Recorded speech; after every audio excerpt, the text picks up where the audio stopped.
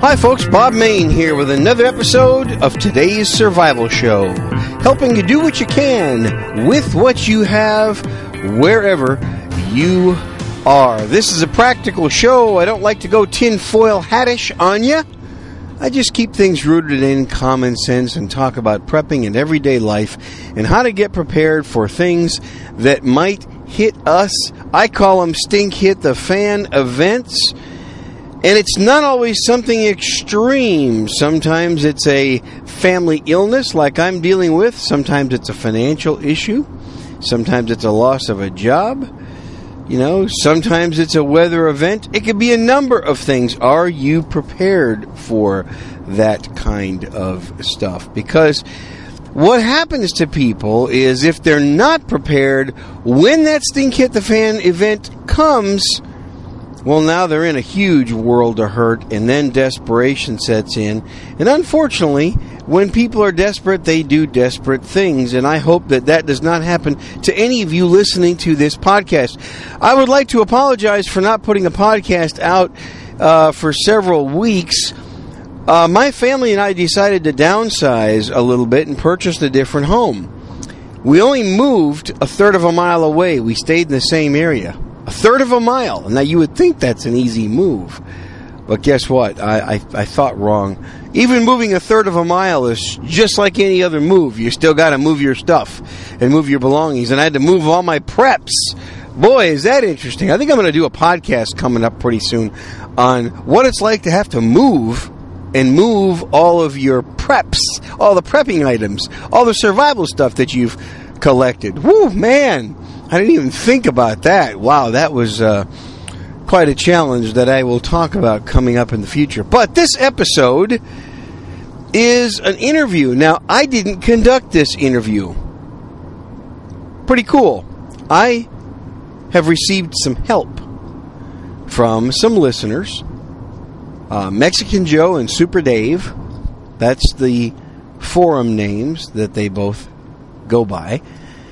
And it's really good. You're going to love this. Mexican Joe and Super Dave got together and they did an interview about riots.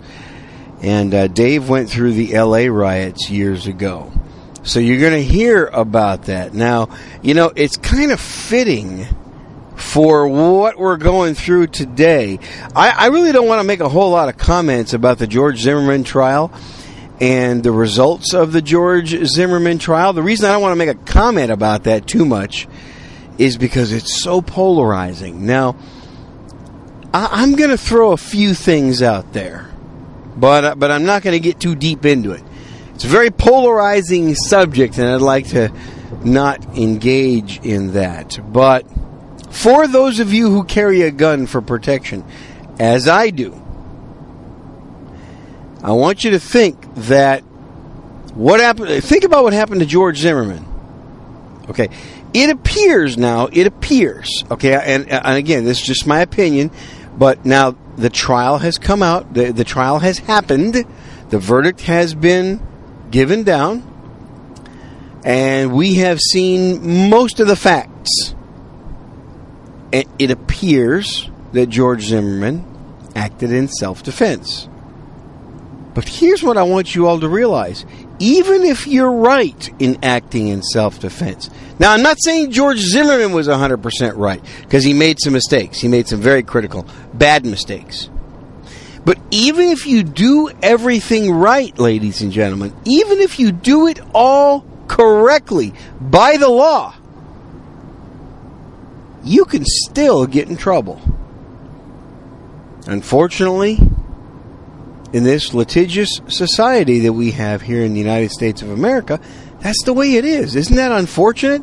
So, be real careful. Your gun has to be the last resort.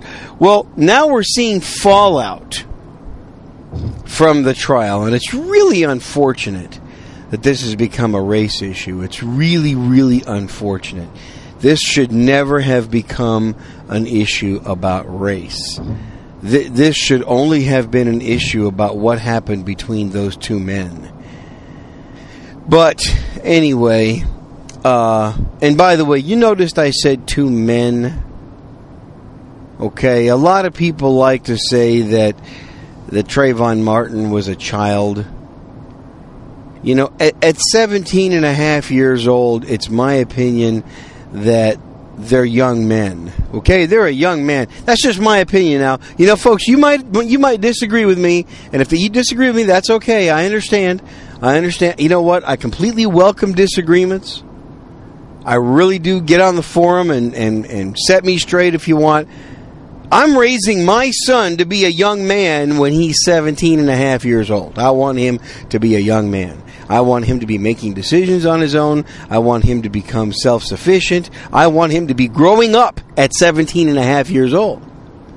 He's 15 and a half right now, okay? I got 2 years. That's just my personal opinion. Anyway, Mexican Joe and Super Dave, they did a great interview. So here you go. Let's listen in. This is a guest interview that was sent to me. It's really good. Here you go. Okay, Mexican Joe here. I'm here with my buddy Super Dave, and what we're going to do is, when Bob had interviewed both me and Dave here a little while back, a couple episodes back, Dave had some really good insight on a couple of serious prepper incidents. What do we call them? Call them scenarios. Yeah, stuff hits the fan. Yeah, the stuff hitting the fan scenarios. And so we're going to do 2 different interviews. This is the first one, and we think this is the highest priority one. We're going to talk about 2 scenarios that Dave was in. And the first one is going to be the LA riots. Me and Dave are both from the LA area.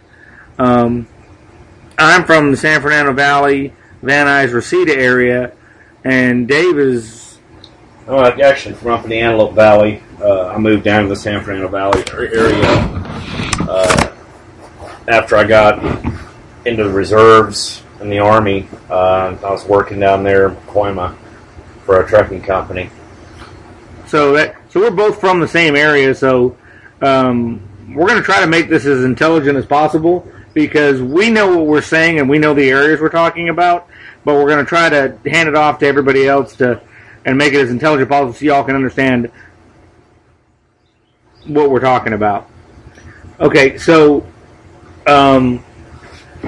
first off, what I like to do and what I did with Ghost here a little while ago was kind of give us some background on you, where you grew up, just, real quick, short and simple. When you went into the service, and then when I don't think I have an understanding of when the LA riots happened, before, during, after, and all that. So go ahead and tell us first off what your background is, where you came from, how you grew up. Well, I grew up in the Antelope Valley. Like I said, my dad retired from the Air Force, Edwards Air Force Base. After he retired, he went to work for Northrop and was working up there at Palmdale Plant 42, and he was also later on a flight test out at Edwards for Northrop. I went through high school out there, graduated. Right after I graduated, the following April of '86, I joined the Army, and I went in the Army Reserves as a Bradley mechanic and recovery specialist, which is all melded into one now. Did my basic AIT and my weekend warrior stuff. And that basic AIT was at Fort Knox. I was at Fort Knox, yes, correct. And then I went to... When I got out, I went ahead and worked some odd jobs till I turned 21. So I went in, I was 17 years old. And I turned 21, I got my CDL and started driving trucks. Anyway, that ended up in a company I was down based out of San Fernando, based out of Pacoima, right around the corner from Foothill Police Station. Which is not a great area. No, it's got good places, bad places, but I mean, you just got to know where they are. It's like any city. Anyway, the riots started off, it was in 92, and I was making a run. I was running about a 30 foot long straight truck. I wasn't driving a tractor trailer, and I was coming into the yard down Osborne Street through Pacoima. Well, Foothill Police Station is right on the corner of Osborne and San Fernando Road, and that's why I noticed all the picketers. I hadn't been following the news. I really didn't care. I just, after doing my job, wanted to get home like anybody else. Anyway, kind of like a lot of people are right now. Is that they just don't care. They just want to go to work and get home at the end of the day, be able to sit around and have a beer, watch some TV, and call it done. That's it. Which is quite a bit different from where we are today. Right.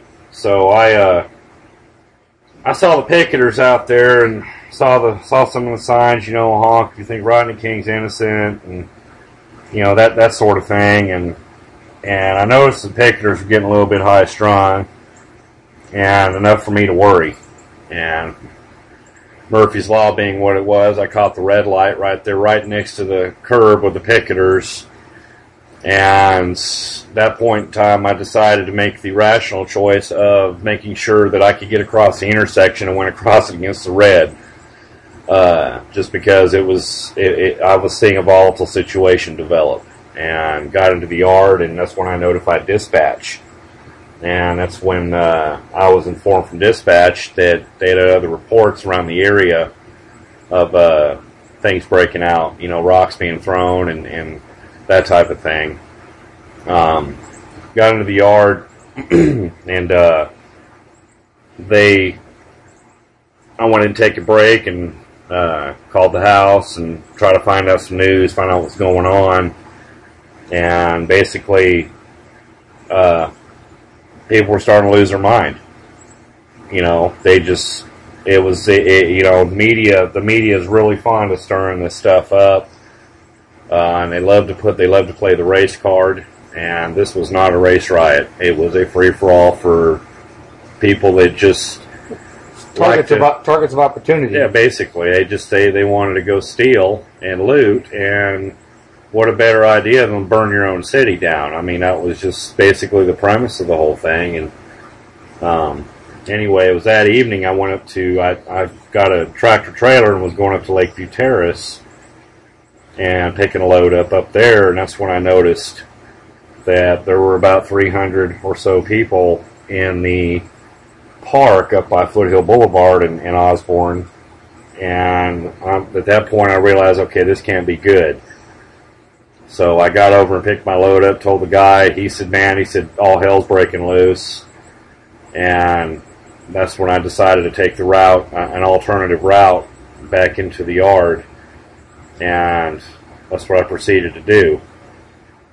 I got into the yard and jumped in my truck and to head home, and that's when I pulled out the same intersection, Osborne and San Fernando Road, and there was a motorcycle officer. They had Osborne Street blockaded off, and he was in the intersection, and he saw, I guess I was wearing my uniform for my job, and he approached the side of the truck and told me that Osborne Street was shut down because of random sniper fire, which just blew me away for the fact that it was just ultimate stupidity that somebody's going to get on the roof of their house and just shoot at people randomly. Yeah, because that's over something that happened in court and everything else. It to me just well, yeah, and why would you? It's hard to understand why sane people would shoot at people just for the sake of shooting at people. Yeah, I couldn't understand it. What he told me, of course, this guy's got a full vest on, and he asked me where I lived, and I told him I lived in Sherman Oaks, and he told me the best way to get there, and I will never, ever, probably ever be told this again by a police officer. Don't worry about breaking traffic laws tonight. Just get home, and if you got a gun, load it. And that's funny because this is in L.A. County. This is in L.A. County, exactly. It was told us by an LAPD officer, and I was like, okay, things are getting real now. Yeah, that's funny. So I took off, and of course I'm driving a little Toyota truck, and I got up there on the Hollywood Freeway and just giving it a little toy what everything has got. And I get up there on the on-ramp. Well, I'm going down the freeway, and I'm running 90. And there are rows of black and whites in the hammer lane going past me. Lights going. I mean, 6 to 8 of them at a time, heading down to... You're doing 90, and they're passing you. They're passing me. And not even blinking. Yeah, they're passing me. And I'm like, okay, stuff's getting really, really bad tonight. Finally, I see all that, and I get home, and I lived in a little apartment complex in Sherman Oaks, about 16 units. And, of course, we parked around back, and, well, I pulled in. Well, all the tenants were sitting outside and having golf clubs and baseball bats and you name it. I pulled in, and I couldn't believe it. Okay, they they're going to protect their place, but...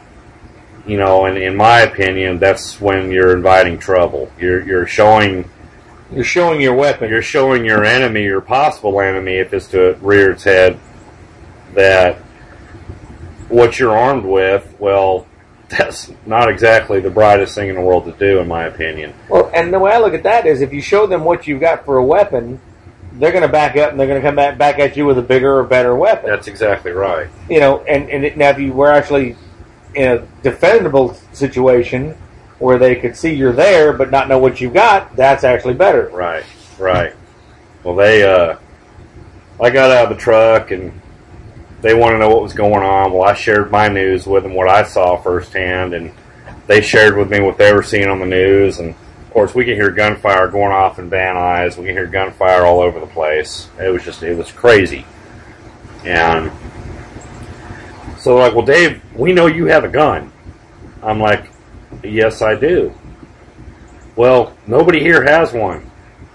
I'm like, okay, well... Kind of sucks to be you, doesn't it? Yeah, I'm like, I have a 12-gauge shotgun, and if you think I'm going to be able to defend this whole apartment with a 12-gauge shotgun loaded with nothing but bird shot, y'all are sadly mistaken. Yeah. Know the limits of your weapon. And I said, I'm not brandishing that weapon. I am. It's already loaded up in my apartment, and that's where I intend to stay. And I've informed all of them that my thought process behind them being outside wasn't really a good idea for all of us, and I convinced them all to go back in their apartments and just lock the doors and just hold up and see what's going on, because we didn't know where these groups of rioters, what streets they were going to come down or nothing. We didn't know. Most of it was for us down in the Wilshire district area and down in the hood, down in the basin, but. Anyway, there was just skirmishes and stuff going on in the valley all over the place, and we just didn't know what to expect. I went inside and got everything ready and just basically watched the news. And finally got tired enough, I went to bed. And next day I decided, I called work, and I went to work, and we were talking about evacuating the truck terminal, and moving it to Monrovia, just because of our proximity with Foothill Police Station. And anyway, we had to actually call customers to see if they were open, to see if it was safe in their area to deliver freight. It was crazy. So you tried to go to work, but then you had to turn around and find out who was there to make your delivery and who wasn't. Right. Okay, now right here I'm gonna stop real quick and just throw this out there, is that let's say a stink hits the fan scenario pops up. Okay? How many freight companies are there in any one person's area? Okay? And then let's just stop and look at the normal, I don't care where you are, there's a FedEx and a UPS and a mailman. What are they going to do? In a riot situation, the mail must go through, but the mailman is more important than the mail. To me, I mean, the mail can come tomorrow, because I don't care what it is. I don't need that bill today. I can handle that bill tomorrow just fine. Right. Let's think about that. So for all of the mail and freight carriers out there. Think about that. Well, you know, I heard stories. Of course, none of this made the news, but I heard stories about UPS drivers and stuff. I mean, that just doing their jobs and you know, the groups of these rioters coming down the roads. I mean, I've heard UPS drivers having to actually, you know, use their trucks as their only weapon. I mean, just to get through the crowds. And I mean, you got people that are there to harm you. Well, you got to do what you got to do to survive at that point. And if the only weapon you got is an accelerator, it's sad, but well, if I slow down long enough, it can get really ugly for me. It is what it is, you know. I mean, Reginald Denny lived, I want to say, about a mile or so from me in Sherman Oaks. From what I understand, he was not too far from where I was living, and he was just doing his job. You know, single parent, raising a young daughter back then, and you know, he's driving a rock truck, you know, bottom dumps, and he's, you know, you're not going to take off like a Ferrari when you're running 80,000 pounds at a stoplight. And he got pulled out of his truck and almost killed just because he was in the wrong place at the wrong time. And of course, the media circus turned all that around, and everybody tried to say he was saying racial stuff and this, that, and the other, and blah blah blah blah blah. You know, further inciting the rioters. And anyway, you know, luckily he lived, but I haven't followed to see how it affected him in the long run. You know, it's just, to me, it's a crying shame that people can't see past their own anger for whatever a situation is, and can't realize that first and foremost we're Americans. You know, if we don't like something that happens in the judicial system, then it's our obligation to take the necessary steps in voting, in writing to the people that need to be written to protest. Well, don't go burn your own city down. Well, no, and that plays into a bunch of stuff. It's we have a system in place, and the system is we give it to the judge and the jury and let them handle it because that's fair. If we give it to the mob, that's called a lynching. So we don't do that. Right. I mean, if you get all wrapped up in all of that, then we are no better than any other mob, and it's not right. Well, Now, something else here that I've kind of found is kind of funny. I've been back home to California once or twice, and I'm not real fond of it because of the way people treat each other there. Now, here, you know, and I understand everybody's not from Texas or from the South, and I think we both have gravitated here. We got here however we got here, but now we're not leaving. And the reasoning is people here are overly polite. Is that I will hold the door open and stand there for a minute while a little old lady will walk up just trying to get in the grocery store. Right. And I hold it for her because you know what? I want somebody to do that for my mom. Right. I want somebody to do that for my grandma. You know what? I want to treat that woman as somebody's mom, somebody's grandma, you know, somebody's great-grandma, so on and so forth. You know, that's the way it's supposed to be. Oh. And I don't think that, I know with me, I didn't learn that till after I was in the service. I didn't learn to be that polite, and the hows and the whys and the etiquette behind proper upbringing. I mean, my mom did a hell of a job as a single mother. You know, but when she was working, there was only so much she could do. So that's one of the things that people need to keep in mind is compassion. You know, hold the door for somebody. I don't care if it's a man or a woman. Hold the door for somebody. Right. Say thank you. Call them sir. Right. You know, just if people start practicing respect for others, people will respect them in return.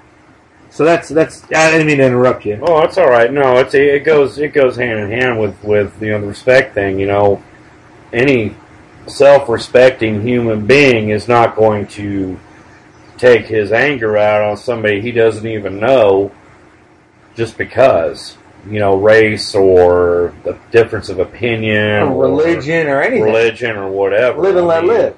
It's, you know, it's all about about respect. Anyway, to further the fiasco of the riots, when the National Guard finally got mobilized, I had a delivery to them. Basically their meeting point was at the Sepulveda wash basin over on the edge of Van Nuys. Which, if anybody's ever seen True Lies or some of the other movies, it looks like a dam, but it's an old dam that apparently broke or cracked or whatever during the 71 earthquake, and they don't use it. It's just a dry dam. But it's a great place for Hollywood to do movies, and I remember playing down there. Right. Me and my brother used to skateboard down there.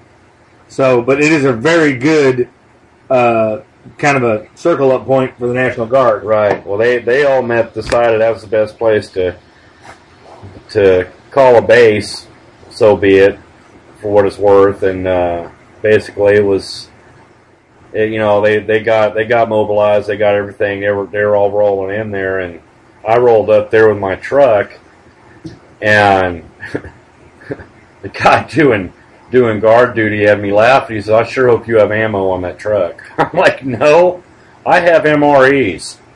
I said, "But I did hear the MRE crackers can turn into Chinese throwing stars." I said, "If that'll help you." That blew me away that they didn't have ammunition. They sent those guys out there as a show of force without any way of defending themselves. Which, that right there is sickening, because I've been in Germany and seen that. Put me out on an ammo depot with no ammo. Right. Yeah, that's the military's so worried about protecting people that it doesn't protect its soldiers.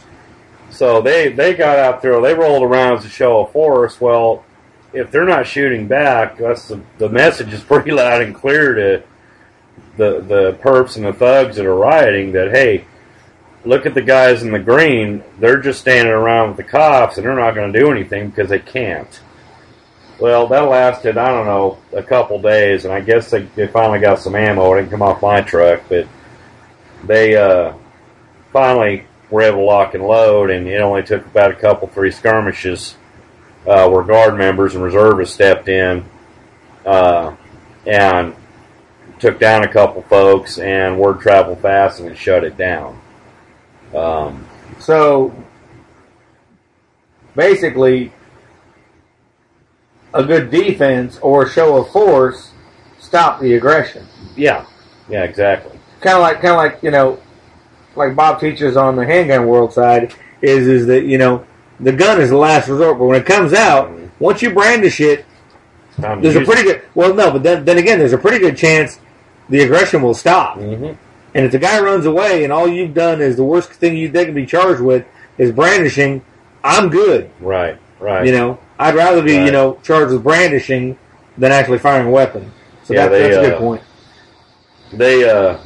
One of the guys I worked with in my truck terminal, he was in one of the units that was taken down there in the Wilshire area, and his partner, his wingman, ended up having to shoot a guy he was driving, I guess, a little 280Z from what he told me, and he tried running an LAPD officer down.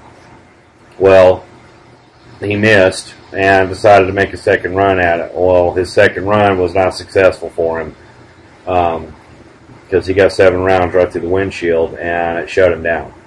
And, of course, you have a ton of witnesses of rioters and on both sides, that saw this, and like I said, there again, word travels fast, and it shut them down. Yeah. The folks that were in Chinatown protecting their stores, a lot of them had their apartments right above their stores. They were on the rooftops. Which and from what I remember of being in LA, that was pretty typical. Was that's how they did it? It was a family unit. Right. You have the store downstairs. You live above. So it's all one expense, all the electricity's together. Right. They're trying, I don't care what you say about foreigners or people from other places. They do what has to be done to keep the family afloat and alive. Right. I mean, only the family works for the family. They don't get paid. They get to eat, they get to sleep, they get a roof over their head. Mm-hmm. That's how that works. Right. Now there's your survivors. Right. Well, and on that note, on the prepper side of all of this, civil disturbances happen so fast. It'll make your head spin. It'll be on top of you before you realize the danger of the situation. And I was able to hole up in my apartment. I was able to, after the fact, of course, California, you don't get caught carrying. It's not like Texas where you can carry in a vehicle. Out there, they get a little high strung over that. Having come back out and knowing what was going on, I was better able to prepare in my travels. And there again, having a CDL license, driving a truck, you still couldn't carry a weapon. But knowing my way around the valley and around LA in general, I was able to avoid situations and give myself alternate routes out everywhere I went. So getting back to the prepper thing, knowing your environment, knowing your area is a really good plus side. Right. Because you knew your AO, right. You knew how to not drive into a problem, you knew how to drive around a problem. Right. And I knew how to avoid it altogether. I mean, I know we do that out here in East Texas, is that, we know where the traffic is, and I may go 20 miles out of my way to get from point A to point B, but I don't deal with traffic. Well, you're not going to sit in traffic for an hour longer. Right. So my time is less than it was, even though my mileage may have been more than it was. My thing was, excuse me, that when all this went down, was I already had stuff in the house and like I said, in the apartment to sustain for a few days. I had my reloader in there, and the beauty with a shotgun is you can reload just about anything you want in a hull, a shotgun hull. So meaning what? Well, I mean, you can marbles, whatever. Nuts, bolts, needles, whatever. screws. I mean, if you want to make something that's going to be a little bit more effective than 8-shot, then I had that all in my apartment. So, I could put together some rounds that would take care of it if I so needed to. And of course, I had my buckshot rounds and stuff put up, but I was able to keep folks at bay from my perspective. For me now, is what kind of was laughable to me in a sense, and it wasn't funny considering what was going on, but the same folks that knew I had a shotgun in the apartment are the same folks that a lot of them were anti-gun, which is typical in California. Well, you don't need a gun until you need a gun. That's exactly right. And I thought it was comical. These are the same folks that are out with golf clubs and baseball bats. I'm like, let me know how that works out against a .38 revolver, or something. Because a little Saturday Night Special. Unless you're like somebody from the Matrix, it's not gonna work out too well. Just saying. But these folks all expected me. I mean, they it's like they almost demanded me to be it's your job. Be the apartment sentry. Why is it not your job, Dave? What? You were put here for us. By who? Oh, wait, we elected... Oh, just now we elected you. You're right. To defend us. Oh, wait, yeah. But why is that? Because where's the police? Oh, wait, they're not coming. Yeah, they won't be here. Where's the National Guard? Oh, yeah, they're over there. Yeah. They're controlling bigger interests. Yeah. Oh, but I can't defend myself because I have a golf club, and that guy's got a .38. Right. I can swing it at 6 feet. Oh, but wait, he can shoot me at 40 feet. or more. Oh, yeah. So now suddenly, it was funny because, like I said, to me, in looking back at it, it was funny because, here I am, still in the military reserves, and, I'm supposed to be some apartment superhero now, and amongst liberals that have golf clubs. They have golf clubs, and and that's a very defendable weapon on the 7th green. Yeah, I just couldn't. I just couldn't get my head around that whole thing. It's amazing how people flip sides when stuff hits the fan situation comes up. But yeah, it was an eye-opening experience as far as civil unrest goes. That would be probably one of my first stuff hits the fan moments, and I'm thinking, all these little skirmishes that are going on right now over the George Zimmerman trial. I've got friends on both sides of the fence with this that are both very, very adamant in their beliefs, and the friends that are on the side of the fence that I'm not are, I'm open for debate, but it's like, and we'll talk about it. And my whole thing was is, they like to throw up the fact that he was 17 years old and this, that, and the other. Okay, that's fine. I lost a son last year. He was 21 years old. Put this in perspective. How does that boy's parents feel right now? They're going to have this. They'll never have closure on this because they're going to have this black cloud over their head the rest of their lives. Because this has been a worldwide thing. How is this any different than the 500 plus per annum murders that happen in Chicago? Nobody cares about. How many of those are 17-year-old black males or just kids? It's how many of those are kids that have their whole lives ahead of them? Be a self-respecting human being and be an American is my take on it. Be an American. We've talked about this quite a bit. We definitely don't pull the race card. No. We actually pull the anti-race card, and we jack with each other using racial terms because it's fun to watch the reaction on people's faces.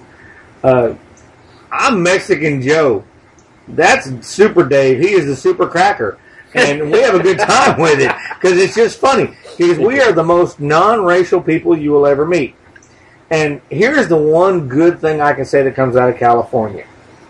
And irregardless of what your feelings are on people, if you want to stay away from people who are black, white, Hispanic, Asian, gay, lesbian, Democrat, Republican, Libertarian, whatever, the way we grew up, if you get rid of all of those people in 1980, you were sitting in your room playing Pong by yourself. Okay? Because that was the game back in the day. And you couldn't go outside. Because you couldn't associate with those people. Right. So we had all of those friends that had all of those things that are not actually compatible, but we had those friends because we don't care. I don't care what you do later on. I don't care what religion, you go out and you get involved in. I went to church for a while, then I didn't go to church for a while, and back and forth. And I had Jewish friends and Christian friends and whatever. But the point is, it's live and let live. I mean, we've had all of that. Well, and as long as I don't care whether it's your religion or your upbringing or whatever, if your religion or your upbringing says you're going to come kill me, I'm sorry, I have to kill you first. Right. And that's just don't assault me, and I won't assault you back. Well, keep your friends few and your enemies in sight is what I was always told. Right. I mean, just don't do it. And part of my debate with some of the folks that I've talked to, over this whole recent deal is that the media is going to only take certain pieces of this puzzle. It's the best story they've got. And they're going to put out just the best pieces of it, just like they did with Rodney King. To inflame the story. That's exactly right. And in doing so, civil unrest is always a possibility. But it's not their fault. Right. It's not their fault that they inflamed a riot because it's freedom of the press. And this right here, I'm not saying we need to agree with it, but constitutionally, I don't know.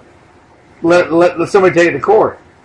He's, the jury. My other point of the debate with folks is that the jury was selected by both parties, both lawyers, right, in this case. Okay, and you've got a 50-50 chance of winning or losing. The jury was selected, was agreed upon, and the justice system did its thing and went through court, and they found him and acquitted him. Well, okay.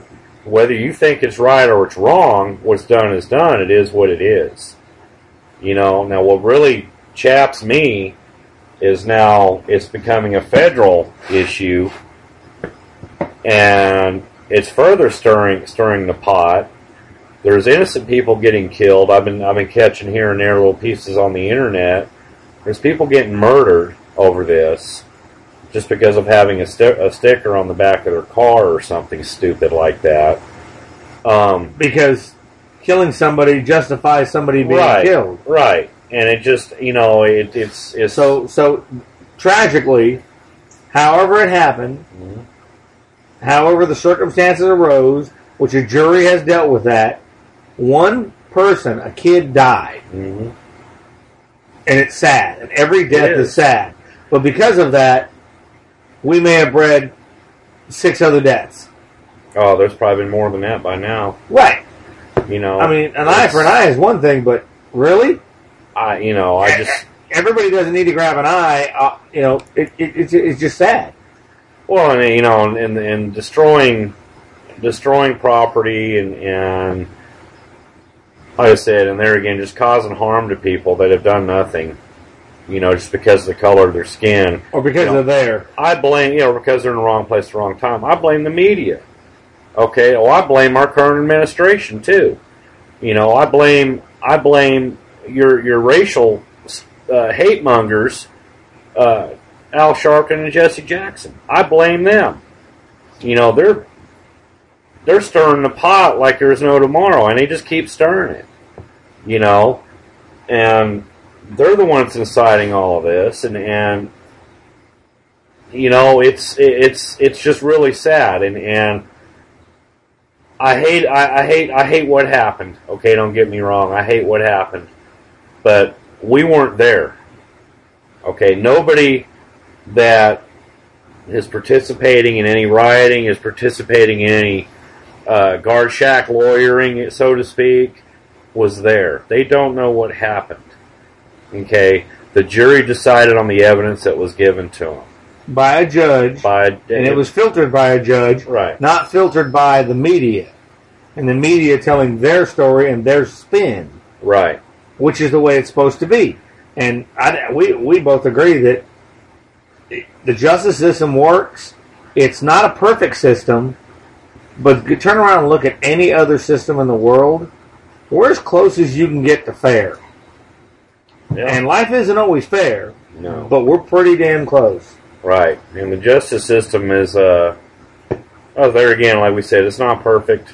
I mean, Lord knows I've had my dealings with it here recently with some stuff going on involving my son in the accident he was involved with.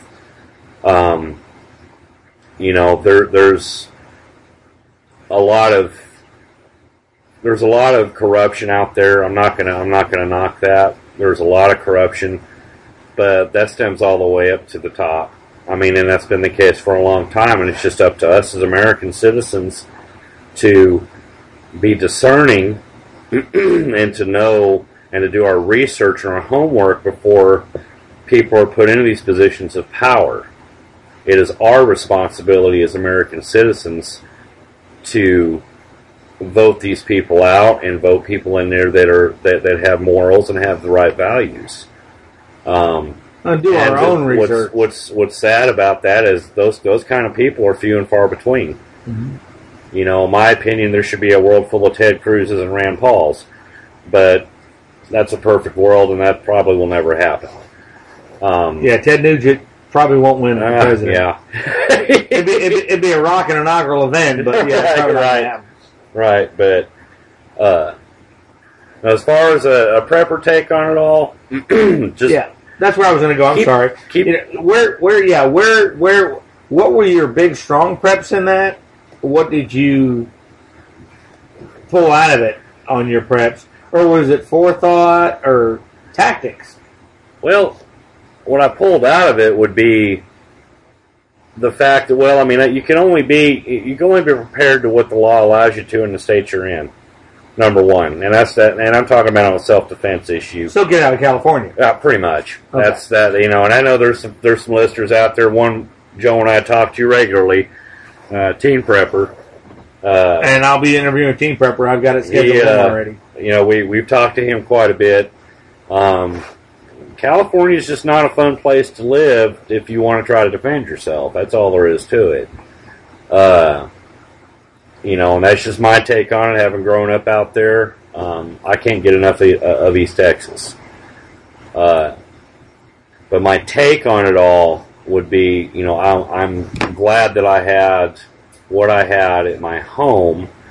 The biggest take is knowing my biggest take is knowing that I could get from point A to point B, even though I had to go way out of the way, and knowing what to avoid. My biggest take would be having enough at home to not have to worry about going to the store. See, now that I was just getting ready to ask that. Okay, so the power never went down. No. Okay, so therefore we could do laundry, we had water, we had power, blah, blah, blah. Okay, so that whole problem goes away. So good. Plan for the worst, and hope for the best. Right. Okay. You never went to the store. Nope. Because you had enough for how much food? Okay, because we know you had water, we know you had power.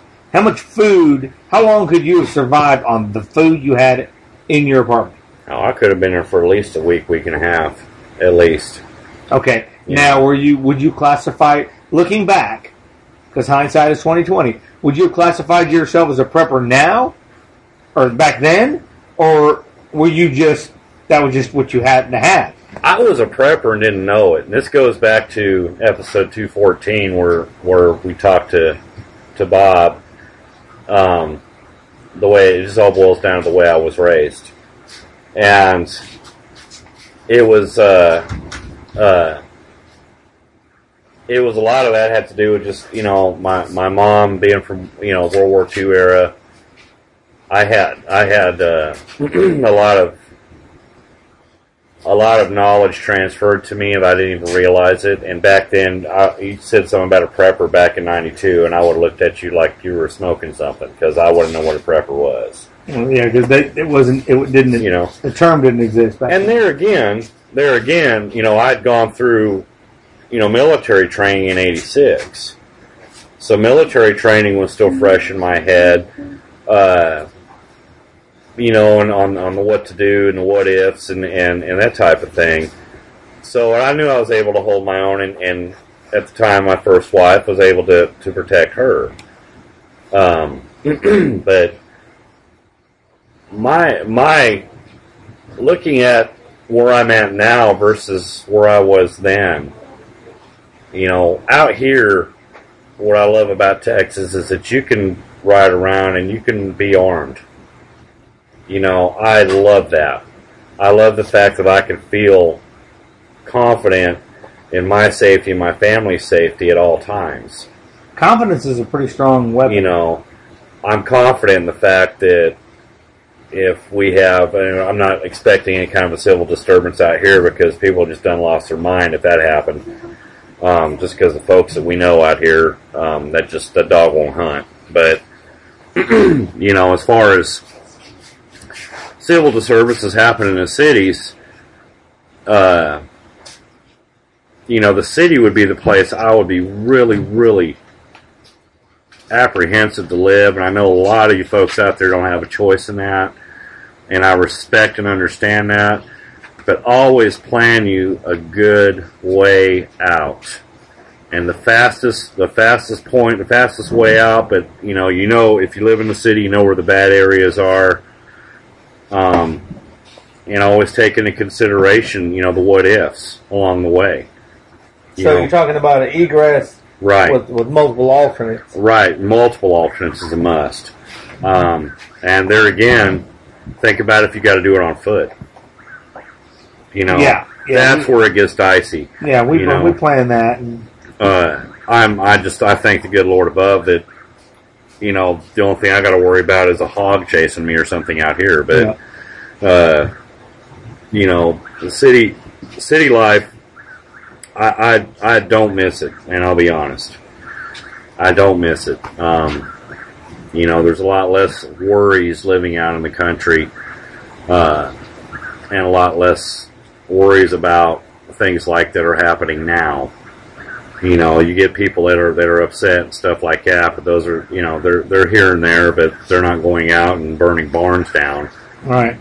Because there's pretty much everybody owns a barn, owns a shotgun out here or something. So, that's not going to happen. But, and it's just the thing is, we're exercising our freedoms as Americans and speaking what our opinions are. Well, that's respectable. As long as it's kept respectful. Right. Okay. All right, so Dave, do you have any, talking about the LA riots and some kind of, some of the things that, you found out? Have you got any last minute things? Try to wrap this up for Bob so it doesn't run too long. No, I think I pretty much covered it all. Like I said, that the last part I said, just if you live in a city, my best advice to you is always have a plan for the dive and get ready to dive the plan. That's an old famous Navy SEAL term. If you got to have a plan B, make sure you have a plan C and a plan D. Because have alternates. Anything that can't go wrong will. Or it can't go wrong. So Mr. Murphy jumps in there quite often. So, if you think about a power down situation, you think about if there's an EMP hit, you think about stuff like that. Civil disturbance is going to follow very quickly after that. Yeah, it really doesn't matter what the stuff hitting the fan is. No. The civil disturbance is going to be the rocker. That's going to be a definite, because you got those people in the world that are on the take, and they live by being on the take, and they raised to be on the take, and that's all they know. If the catastrophe doesn't get you, the civil disturbance will. Right. And these people are armed too, and I'll tell you what, some of these folks that are in the civil disturbances are folks that have also been in the military.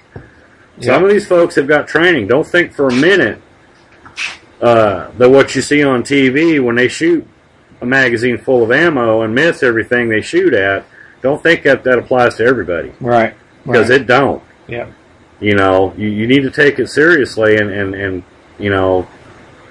you can talk your game, I'll take them down to this, that, and the other. Well, saying and doing is two different animals. And you're training versus a guy that you don't know what his training was. Exactly. Two different games. And having the biggest, baddest weapon doesn't matter if you haven't practiced with it. And the best advice I could give in a situation like that is just avoid it altogether. There you go. And find a way around it and get to your safety zone. That's it. And hunker up in your safety zone, and then you figure out what your plan is from there. But like I said, too many folks. I read a lot of the internet Rambos out there. They're going to do this and they're going to do that. Well, unless you've ever had a bullet fly by you, the zing, and you've actually been under a situation of duress where you've had to protect yourself, it's a whole new game at that point. Yeah. So that's about the only advice I can give folks. Okay. All right. Well, we're going to wrap it up there. This is Super Dave and Mexican Joe, and that is episode 1. Actually, in this case, it's episode 2 for Dave. But that is episode 1 for Dave on Dave's Specialties, LA Riots. The next episode Dave is going to do will be probably this weekend. We'll record that one, and that will be on the Northridge earthquake, which is another one. that Dave actually lived through, and it was another stink hit the fan moment. So we appreciate y'all listening. We're really happy to help Bob out here. We hope that everybody got something out of this. And Bob, you're great. We're just trying to give back to you as you've given to us. Thank you much, y'all, and y'all have a good night.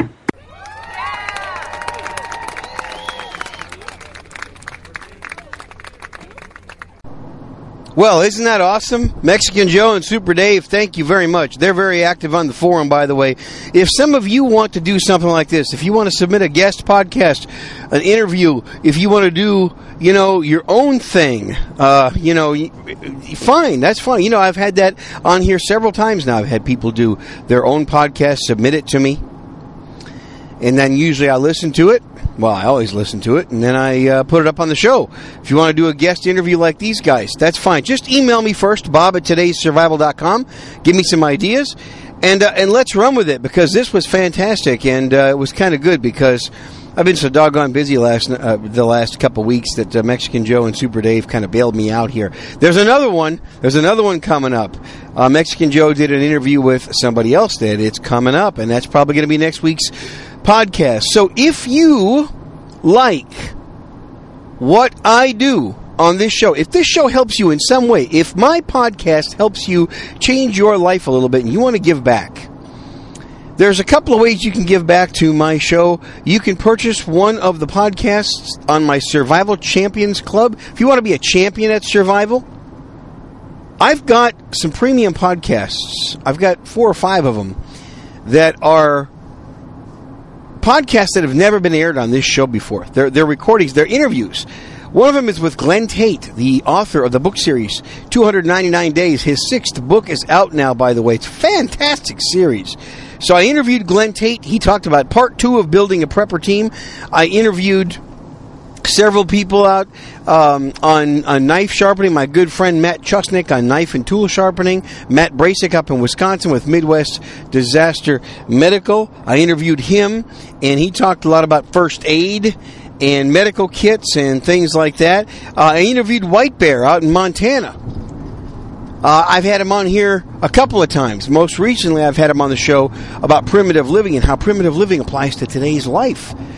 And he did some more information on that kind of stuff. So you can purchase one of the Survival Champions Club podcasts, or you don't even have to spend any extra money to support my show if you just buy through my Amazon store. I have an Amazon account. I have an Amazon store. It's on my webpage, todaysurvival.com. Remember, there's 2 S's in that domain name, todaysurvival.com. You'll see the Amazon store. Click on that page, use my link that shows up right there in my Amazon store. Anything you buy on Amazon, I'll get some credit for. Thank you. Lots of you have been doing it. You've been supporting the show. Thank you very much. I very much appreciate that. I do have an everyday carry store that's on there. You can see some of the items that I typically use every day. That's why I call it the everyday carry store. I've got a recommended books page if you want to buy Glenn Tate's most recent book, or if some of the older ones you haven't read yet. I'm on book 4 right now, so I gotta admit I'm kind of behind. I'm on book 4, and he's got book 6 out already.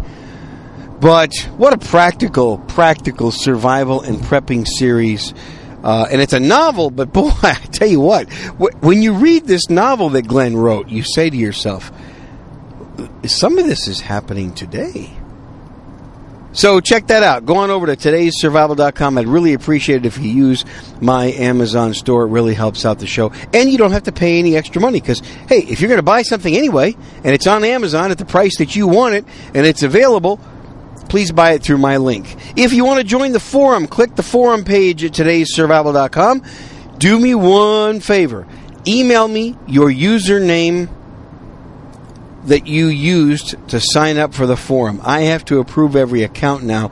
It's the I was getting hammered by spammers on the forum, so I set it up to where I've got to personally approve every account, and so I filter out all the spammers. If you send me an email and say, "Hey Bob, I just joined the forum and here's my username," now I know you're not a spammer, and I'll get you approved probably in a lot less than 24 hours. With all that said, folks, thank you very much for listening to another episode of today's survival show, where it's my goal to help you do what you can with what you have wherever you are. Thank you very much, folks. I'll probably be talking to you next week with another interview. Take care.